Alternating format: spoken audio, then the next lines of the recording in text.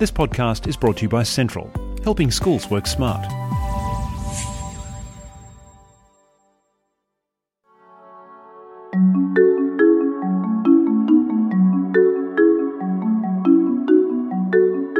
I'm Colin Klupik, and you're listening to Central Station. We hope you've been enjoying our series on cultures of thinking with Simon Brooks.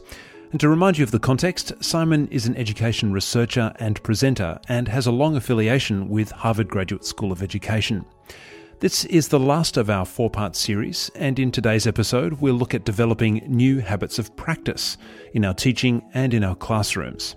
This can often be a challenging process, but Simon gives us some simple and practical ideas for how to get started, including one which I particularly like the name of, and that's slow looking.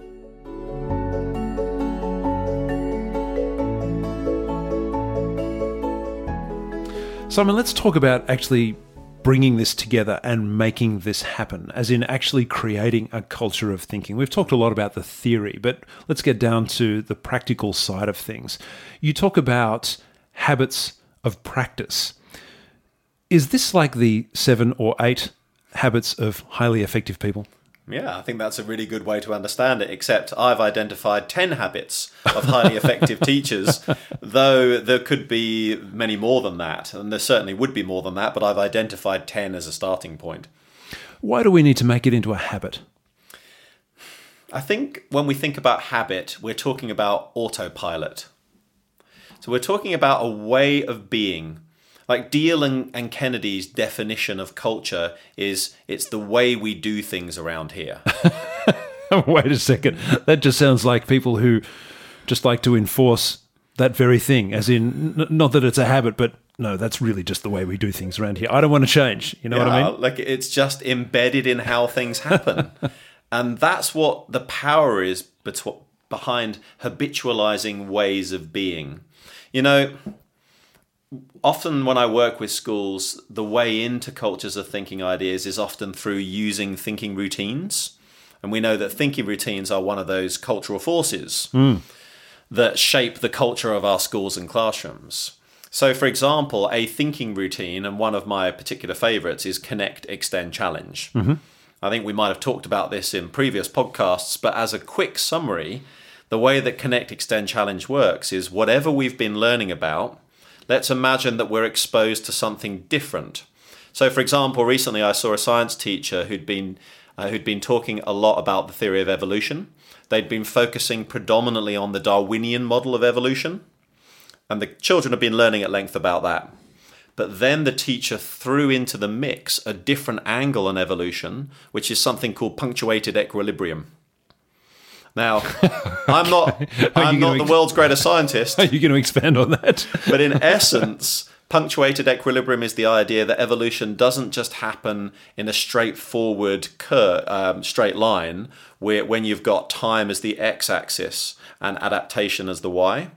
That what happens in reality is for a long period of time, there's very little evolutionary change or adaptation. And then suddenly, over a very short space of time, which might be 10, 20,000 years, so a short space of time, there is a significant change. And then after that, a very long period with very little change again. So this notion of punctuated equilibrium is very different to the traditional understanding of the Darwinian model of evolution. So an ideal time for Connect, Extend, Challenge, when we say to the learners, how does this new idea connect with what we've already been talking about? Like, what are the links? How does it stack up alongside it? But also, how does this new idea extend our existing understandings? Like, how does it push our understandings to new places? So it doesn't have to threaten our understanding. No, it's just like, when we talk about extend, we're saying to them, like, did you know all of this already? Or is there anything in this new idea that you didn't understand? And then finally, challenge is what sort of questions are emerging for you about this whole topic as a whole, you know? What questions are coming up for you now about evolution? So we can run Connect, Extend, Challenge like that, like a routine. Or we can habitualize extension pressing. Okay, run me through that.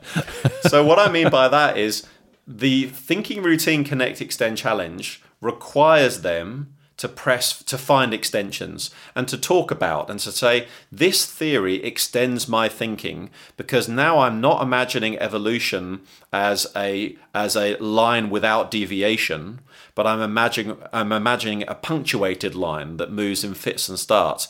That's a whole different way for me to think about evolution. So the Connect, Extend, Challenge routine wants them to say things like that. But a teacher who has developed pressing for extensions as a habit of practice is regularly just going to stop as part of their day-to-day normal way of being. They're not even going to necessarily plan it, Colin, right? It's just going to happen. And they're quite often going to say, okay, so we've been looking at this new idea today, extensions. How does this constitute an extension to your thinking? In what ways is this getting you thinking differently about what we're learning now than you hadn't been thinking before? So you're asking them to be really explicit about the actual changing of their brains, the modification of their understanding. I suspect that in some cases, depending on what topic you're actually talking about, this could have quite an existential effect or appeal to students. Do you ever see that when you get students in this sort of an environment that they really start to challenge not just the content, but the nature of how they understand things in general? Potentially, it can be paradigm shifting like that, particularly if what they're reflecting on is what's happened to lead me to change my idea on this. And they start reflecting on the circumstances at play that have led that to happening. So when can you start this level of thinking? I mean, that to me sounds like fairly complex kind of stuff.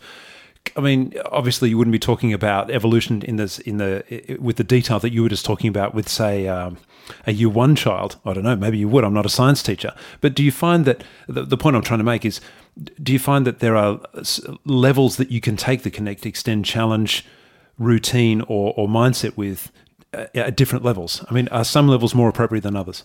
I'm a big believer in the fact that I think thinking can be pressed for with children of nearly any age, and that we're almost patronizing them to think that we can't. And I work with a lot of kindergarten teachers who think that too. That they wouldn't look at a routine like Connect, Extend, Challenge and say, my kindy children are incapable of doing that. They'd look at it instead and think, how am I going to get my kindy children doing that? Do you ever get some kindy teachers saying, what are you talking about? We do that kind of thing all the time, but we just don't call it Connect, Extend, Challenge? Absolutely. And then that's wonderful if that's happening. That's really wonderful. But then where I would be pressing them is exactly what we're talking about now. How can we move it from using a thinking routine to making thinking routine? Yeah, as in automatic, which is what you were talking about before. That's the habitualization point that I'm making, that what would it be like if a teacher develops the habit of constantly asking the children to comment on how what they're learning about represents an extension to their thinking. So that can happen nearly every lesson. We're not going to be using the Connect, Extend, Challenge routine as an activity, if you like, every lesson. But we are going to be pressing for that type of thinking to happen every lesson. And we're not even going to necessarily plan to do it because it's habit to ask for it. Look, this is a difficult question, but we're talking about specific habits to be developed. If you're the sort of teacher or even just person generally who doesn't have a lot of very specific habits, is that a habit in and of itself? In other words, what alternative habits have we adopted if we haven't adopted these very sophisticated habits? I think it's possible to suggest that there are teachers in the world who have adopted the habit of generic praise. Look, but and by the way, sorry, before we go on, I'm not suggesting anything untoward about teachers who don't specifically demonstrate the habits that we're talking about. I'm just trying to think what is the default position. So, well, here's a habit. So it would, and with all of these habits, by the way, I never want to sort of position myself as suggesting that I've got all of the answers and I'm perfect, because particularly if my wife was here now, she'd confirm that I'm very far from perfect. Well, someone might say, actually, I've got 11 habits. Well, this is true, yeah. But if we're talking about what alternative habits teachers might have adopted, so one thing we talk about in Cultures of Thinking is that we try to press away from generic praise and we move towards more specific and targeted praise and feedback. So for instance, it's very easy to develop the brilliant habit. And what the brilliant habit looks like, and by the way, that's a particularly popular word in my country of origin. I was just going to say, that's a very British word. It's tremendous. The Australian version might be awesome, perhaps. But the brilliant habit the way that works is, as a teacher, we might be walking around a classroom as our students are at work and regularly punctuate the proceedings with the word brilliant. So we might look at a student's work and go, that's brilliant. You are brilliant. What a brill idea. This is brilliant. Wow, guys, brilliant. And what we're doing is we're in the habit of providing generic praise through the form of the word brilliant. Now, let's not demonize that either, because a little bit of a liberal sprinkling of brilliant is perhaps a powerful thing. It builds a positive energy. It feels supportive. But too much brilliant, if it becomes a bad habit, we might suggest, becomes meaningless. It just becomes noise. And it's too easy to say, I think. Like it's too easy to look at a child's work and say, brilliant, on the run. Whereas if we stop and we take the time to form a counter habit, so that might be the habit of being specific in our feedback and praise. So that might be along the lines of saying, I really admire the way that you've been wrestling with this problem. You've thought about it this way, you've thought about it that way, you've weighed up both possibilities, and you've decided on this route because of this factor. Then we're being specific in our feedback and praise. That's a more challenging habit to develop because it takes a lot of time and effort to do it. But it's much more in service of developing a culture of thinking than the brilliant habit. So coming back to the potentially alternative habits, the default position, is that just a condition of normalization or just returning to the average? You know, in the end, all things return to the average, perhaps just the easiest way to respond. Is that what we're talking about? I think anything becomes habitual when we do it over and over and over again so that we don't think about it anymore and it just happens and it becomes our norm. But something that we think about in a culture of thinking is how can we interrogate what our norms are and investigate whether or not they're in service of learning. All right, well, let me ask you a really tricky one then in terms of coming back to some kind of a default habitualization or some kind of a default habit. What do you make, and this is a big question, we probably don't have time to talk about the full ramifications of this, but what do you make of the habit of Google? The habit of Google insofar as that I'm at a dinner party, somebody asks an interesting question, and I Google it and provide the answer forthwith? Yes. So I just... Yeah, one like that, just like that. What I think is interesting about that is that I think it's a fascinating revelation about the disposition to be curious that we've talked about previously. Like, it's kind of interesting to think about what curiosity is. So there was a writer called Lowenstein, a psychologist actually, who back in 1994 described curiosity as the desire to close a perceived gap in knowledge and understanding. A desire to close a perceived gap in knowledge and understanding. So in other words, we are curious when we know that there is something that we don't know. We also know that it's within our capability to work out or discover that thing, and we won't rest until we've done it. That's what it is to be curious, according to Lowenstein, yeah? Mm-hmm. So if we think about this habit of Google, well, that's a manifestation of the desire to close a perceived gap in knowledge and understanding. We Google it because we want to find out, and it's that bit of frustration that's driving our curiosity. But that comes along with the problem, I think, because there's another theorist about curiosity, Susan Engel. She wrote in 2015 that the first step in putting curiosity at the center of the classroom would be to help students see that knowing things, at least temporarily, feels good. That not knowing things, at least temporarily, feels good. So let's just explore that for a second. When we Google something immediately, we're satisfying the urge immediately. Like we're scratching that itch then. If we do that, I don't think we're working in service of children developing curiosity. What we need to do if we want to develop curiosity is try to build a culture where children revel in the joy of not knowing, that they string that out for longer, that's part of the fun of being curious. So if we've got answers on tap, perhaps we close off curiosity too soon. we deprive our learners of the opportunity to be curious and to become curious. And do you think there might be some other kind of social factor at work here in that, if someone asks a question, perhaps you're in a group situation, there's I don't know the answer, but I could look this up really quickly and therefore look like I'm informed. That might make me feel better in front of my peers. It's not so much that I actually really want to know or need to know the answer, but I do need to look good in front of my peers. Right. It's anxiety reducing. Certainly could have that effect. So the habit of Google has perhaps affected us in that it gives us the opportunity to be the expert on just about everything or anything that we choose at any time. And maybe I might suggest that that's a bad habit of practice for us to encourage in the classroom. Because it doesn't really encourage depth of understanding or learning about the thing. You just know a fact that has been presented by someone presumably who's reliable, and that might just make you feel better about yourself and better about yourself in the context of other people, but only momentarily. If we allow that to happen a lot in the classroom, then the message that we're sending our learners is that we're interested in surface knowledge rather than deep understanding. But we want to send the reverse message in a culture of thinking. We want them to value digging deep rather than just finding the quick and easy answer. Well, let's have a look at a couple of these habits. And we'll just pick out a few because there are 10 on the list, but we'll have a look at a few. Listening and probing. Now, this relates to something that I was asking you about previously. Listening and being heard is, for example, such an issue when it comes to things like relationships, whether it's with your partner or whether it's in families generally. Are similar forces at work in learning environments? Absolutely.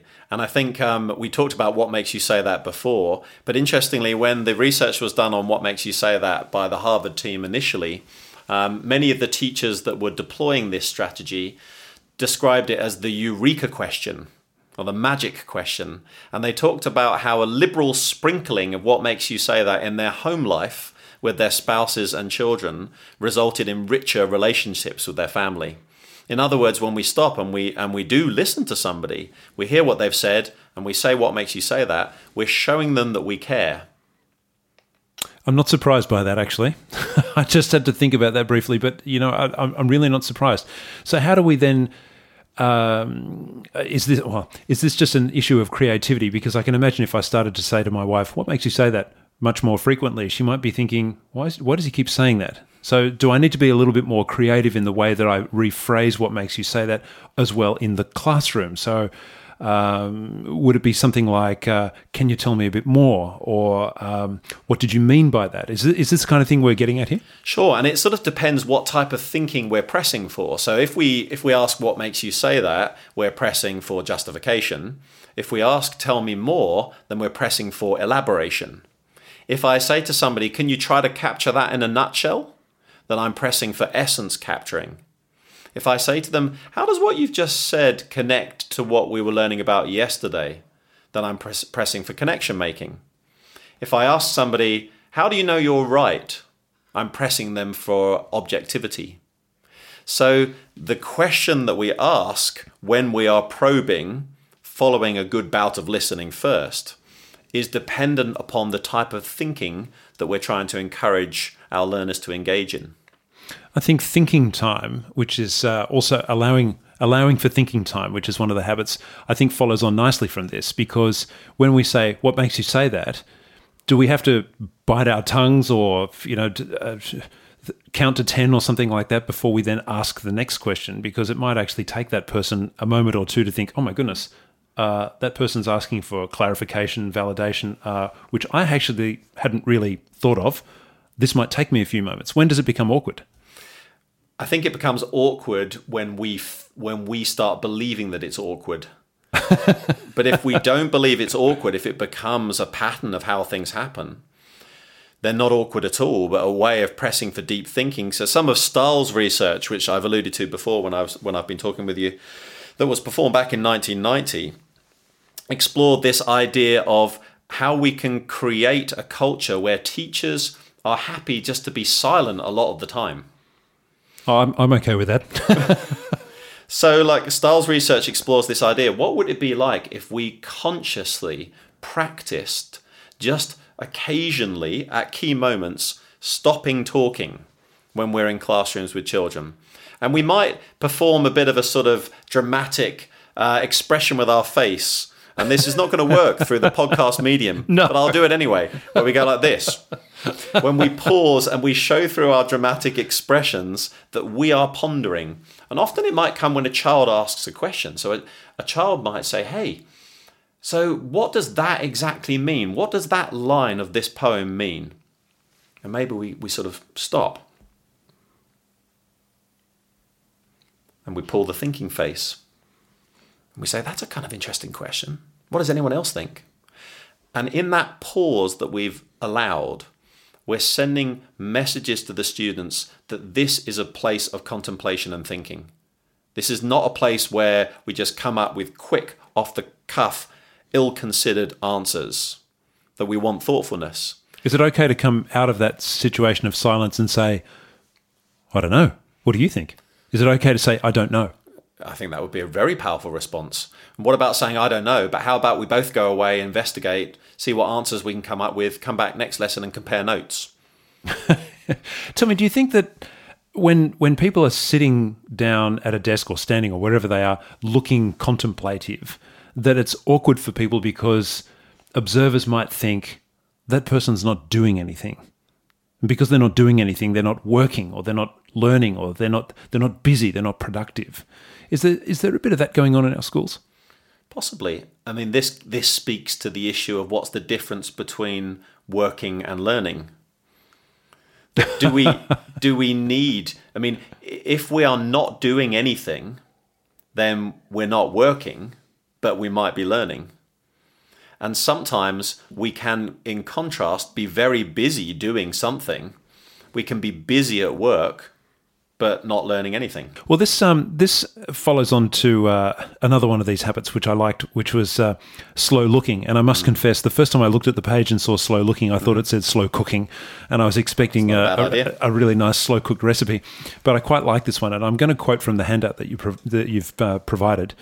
It says here, I create opportunities for learners to notice more than first meets the eye and encourage them to defer explanation and interpretation so that when it comes, it is built on the foundation of detailed observation.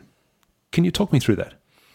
Yes, this comes from Shari Tishman's work from Harvard Project Zero. And I would really recommend that your listeners purchase and read her book, which unsurprisingly is called Slow Looking by Shari Tishman. Would never have guessed. It's a very slim little volume, so it's easily readable in a night. And it explores in depth this whole concept of slow looking and why we should encourage a culture of slow looking in our schools. One of the essential ideas behind slow looking speaks back to something we've talked about before, which is that it's an antidote to audience impressionism. It's an antidote to getting a quick view of something. Slow looking is the opposite to that. Slow looking is about taking the time to notice more than first meets the eye. Tishman talks about a lot of thinking routines that we can use to facilitate that. And one particularly powerful thinking routine that I like is called looking 10 times 2. Though you can turn it, if you wish, into looking 10 times 3. And the way that this thinking routine works is, let's imagine that I might be an art teacher, or I might be a scientist. Perhaps I'm a history teacher and I've got a political cartoon that I want the children to look at. What I don't want them to do is jump to unfounded interpretation and inference. I want all of their inferential thinking to be grounded in close observation. So if I use the looking 10 times 2 thinking routine, what I do is I show them that political cartoon and I say to them, okay guys, what I want you to do is I want you to come up with a list of 10 things that you notice. 10 words or short phrases describing what you see in this cartoon. And I give them thinking time to do that. Could it be about anything, as in not necessarily the content, but the line work, the texture, the size of it, whether it's in black and white or colour, all of those things? Any and all of those things. And they come up with their list of 10. I wait till everybody's got their list of 10, and then I say, thanks for that, and now another 10. So 10 more things that you notice when you look closely at this cartoon. And they come up with their second list of 10. And then if I'm particularly devilish that day, then I can press it and then another list of 10. And what we find when we use this thinking routine, looking 10 times 2, and we give it the time and honor it in the way that it deserves to be honored, is that as they go through the different iterations of looking, they start noticing much more detail. The first list of 10 is often quite a surface description of what they noticed. But by the time they get to the end of that third list of 10, if we're going to go there, they're noticing detail that before they probably wouldn't have picked up on. They would have rushed too quickly on to trying to talk about what they think this political cartoon means, what its perspective it is that it's offering, but not noticed the small details. But when we press for slow looking, what we're then doing is by the time it comes to interpretation, well, that's founded on really rich observation first.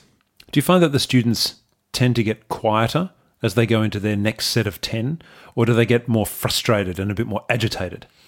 Again, depends upon the culture that you've created in the classroom. Okay. If this is part of an ongoing culture that presses for slow looking, there won't be frustration. There'll be increased curiosity. But if it's a one-off thing that you're trying, and that flies in the face of usually what happens in this classroom, then children might not even value the whole experience. But you've got to start somewhere, right? So if you've had a classroom where none of this kind of thing has ever happened before, you can't sort of jump in halfway down the track. You know, you've got to say, all right, I'm going to try this now, and it's going to be awkward for a while. What do? Do you just grin and bear it? Do you somehow suffer it and just move through? What's your take on that? I think we communicate to children that what we're doing is something we're valuing. Like this speaks back to the cultural force of language to some extent. Like I wouldn't go into an English class and say, guys, this term we're studying Shakespeare, but I'm going to make it as fun as possible. If I start like that, I'm creating the expectation that Shakespeare is going to be dreadful, but never mind, I'm going to try and jazz it up a bit. Yes, that's right. I'm beginning from a deficit perspective. But if I enter into the thinking routine 10 times 2 and I frame it up something along these lines, like, guys, today we're going to be looking really closely at a complex cartoon, and we're going to need to look closely at it because it's complex. It's going to yield a lot of different possible ideas. So to start with, we're really going to slow down and attend to detail because that's important. If we frame it up like that, then generally it's embraced. You've talked a lot about pressing, and one of these habits is pressing for learning over work. Work is a word that is often or many times used in conjunction with the word home, as in homework, and homework is a debatable topic. Are you suggesting that homework, or we're seeing the sun setting on homework? What about if we set the sun on homework and then rise the sun on home learning? Okay, I can just imagine kids are going to say, no, that's just another name for the same thing. Yeah, right. Come on. But language is powerful, right? Well, that's true. And we send messages through the way that we name things. I mean, the central idea, I guess, behind this notion of pressing for learning over work is that it's so easy just to get carried away with the work that we forget why we're doing it. I remember years ago, I was teaching a year 5 class at the school I was teaching at the time, and we'd got into a bit of coding, which is, again, not one of my areas of speciality. as in computer coding. Absolutely. And we good work for an English teacher. Well, that's all right. Why not have a go, right? Absolutely. We had something called a bee-bot. We had bee-bots in the classroom. Nice. And the idea of a bee-bot is it's a little robot that's shaped as a bee. It's got bee-like stripes on it. And it's programmable. You can turn it through different rotations of 90 degrees and move it backwards and forwards. So this particular activity, which like most activities I'd stolen from somebody else, the design task for this was to have the bee drive around a circuit that the children had created, but we would put a pin on the backside of the bee, and it was to reverse into balloons on the circuit which had been placed at strategic places and pop them with its pin. Ah, like the stinger on the bee, right? Absolutely, it's the stinging bee. Yeah. Now, the children were utterly alive with enjoying this experience, full of the energy of what they were doing, loving it. This was fun. This was engaging. But the thing is, unless I conclude by pressing for the learning, then that could just easily become work. It could become busy work. Yeah, a task. I have to make this bee pop as many balloons as possible. Yeah, but beyond that task, what's the learning? So here's an interesting challenge that I offer to some of your listeners. And this is a habit to try to sort of develop through practice over and over again. And the habit is this. And I will say that as parents, we can try this one with our children when they're at home doing homework. All right. And the question that we can ask them is, what are you learning by doing this? What would it be like if we asked our children that question when they're at home slaving away over their homework? Might they say, I have no idea? And why are you tormenting me with such questions?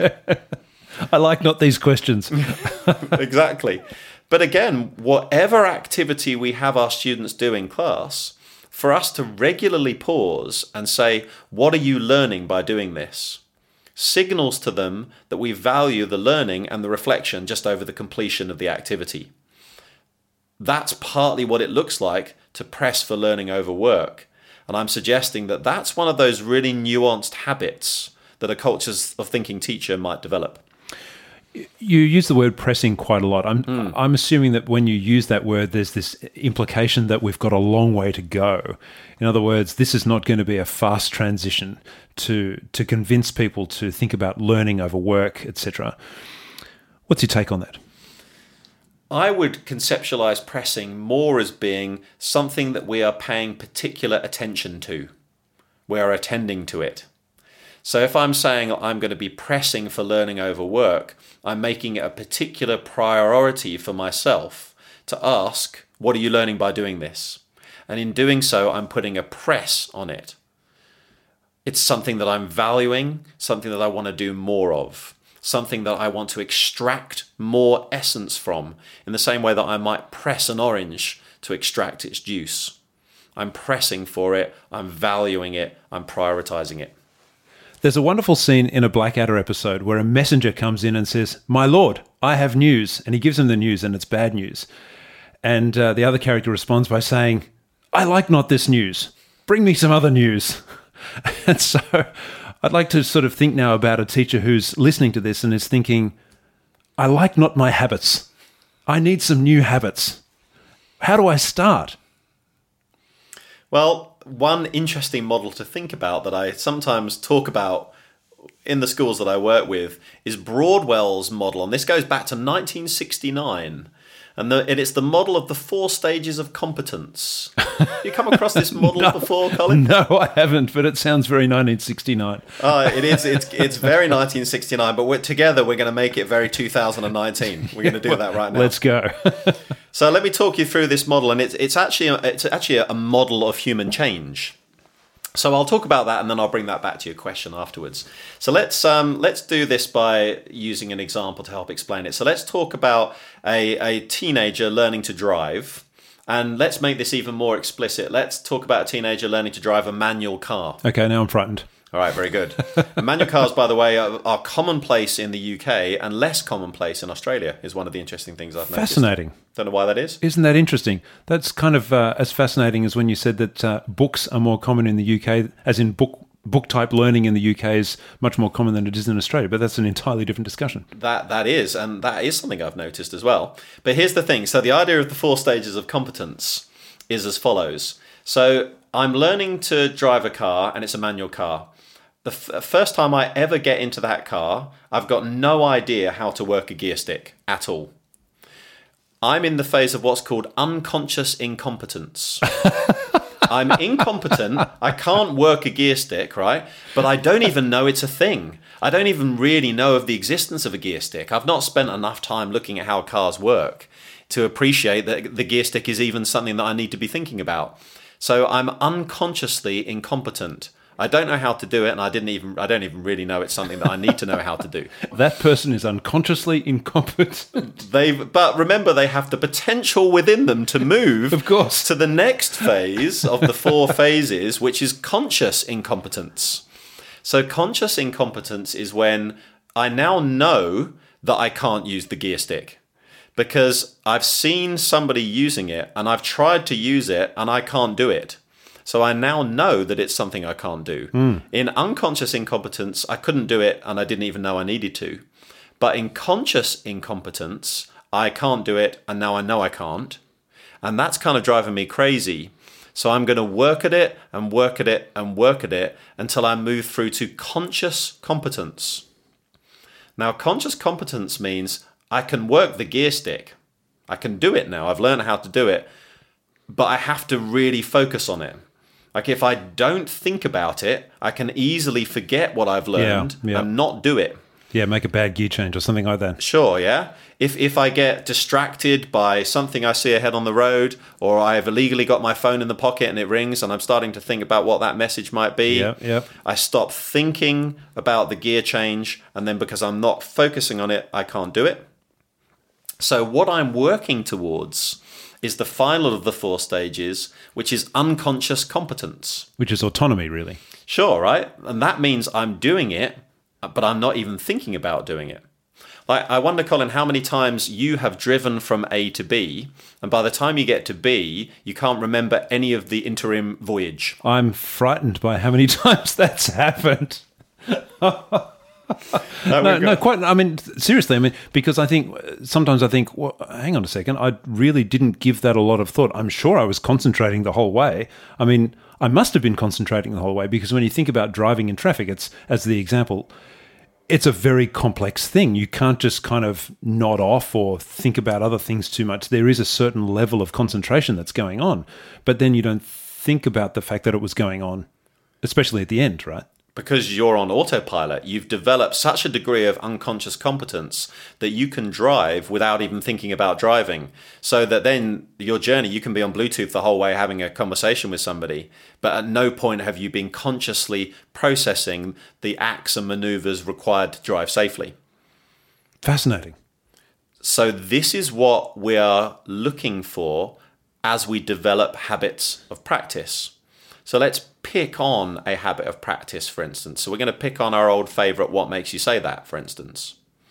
So your question was around, how do I, I'm done with my current habits and I want some new habits. Yes, bring me some new habits. Okay, so how do I start with this? Well, the starting point is, of course, we're at the beginning. If we're asking, bring me some new habits, we're at the phase of unconscious incompetence. Well, that's right, because we've recognized that I'm not competent in that area. But I don't even particularly know at that point what habits I should adopt. So when somebody like Simon Brooks comes along and starts talking about what makes you say that, I move into a phase of conscious incompetence. So I might be thinking, okay, now I know that what makes you say that's a thing. I know I sometimes say it, but I don't say it as much as I'd like to.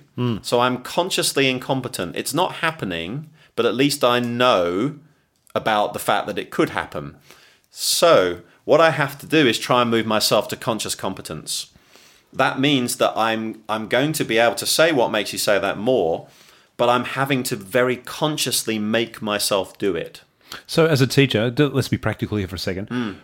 Would I go so far as to put a poster up in my classroom with what makes you say that written on it, so that I look at it and I go, whoa, I haven't asked that once yet today and it's already 2:00. Maybe I should try it. I think aid memoirs like that can be powerful. I also think that there's something powerful about the idea of accountability partners. So the notion of accountability partners is this, that maybe I really want to bump up my use of what makes you say that. And maybe I've got a colleague at school who also wants to bump up their use of what makes you say that. Or maybe they want to work on a different habit of practice. Maybe they want to think about pressing for wondering, for instance. Maybe the habit that they want to work on is asking children to surface questions more often than they do at the moment. So if I have an accountability partner, the idea of that is I meet regularly with my partner. We might predetermine times, or we might make it informal. But the idea is that whenever we meet each other, we ask each other the question, hey, how are you going with what makes you say that? Good, thanks. I did this the other day and this, and that worked really well. And I've got to try to get better at this aspect of it. How are you going with your pressing for wondering? Oh, well, actually, I haven't done much of that this week, have I? Suppose I need to do a bit more. Would you go so far as to make a tally? As in, make little markings on a piece of paper and say, look, I've done it 10 times today or something like that? You could make it quantitative, or you could stick in the qualitative space and just share stories about how this experience is going for you in both of your classrooms. But the idea is if you have that accountability partner, you're holding each other accountable to the conscious change that you're trying to develop in your classroom. And if a habit is going to become habitualized, first we need to begin with conscious attention to that habit, so that the more we do it, the more we live in that conscious competence realm. After a while, we've done it so much and so often that we just then fuse into that unconscious competence phase, where we start doing it without even realizing we're doing it, and then we've formed a productive habit in a culture of thinking. Let's say I don't have an accountability partner and I'm on my own. Where do I get help? Well, it's a sad state of affairs to start with, isn't it? Being on your own. Well, you know. But I mean, I think we can be our own accountability partner in that regard. And there are tons of different self-assessment tools that we have at our disposal that comes from Cultures of Thinking research that enable us to identify what particular bits of practice we want to focus on. And then it's a case of holding ourselves accountable to it. But my feeling is this is always going to be better with help. Working in a team and as part of a group with support from others, there's so much value in that. And in the schools I've worked at, look, you can build a culture of thinking in your own classroom, isolated, the only Cultures of Thinking person in your school, and you can do that. But when everybody is on board, when everyone's playing with these ideas, valuing these ideas, sharing their success stories, their flops, and everything in between, that's when we see real cultural shift.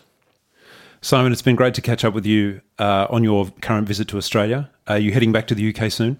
I will be, actually. In a few days' time, I'm heading back there. Be there for a brief stint and then back in Australia again for 4 weeks in September, working with a lot of schools here interested in growing cultures of thinking. Well, it's such an interesting topic, and maybe we can catch up with you on Skype for a remote interview from Australia to the UK. Looking forward to the opportunity. Sounds great. Thanks, Simon. Thanks, Colin.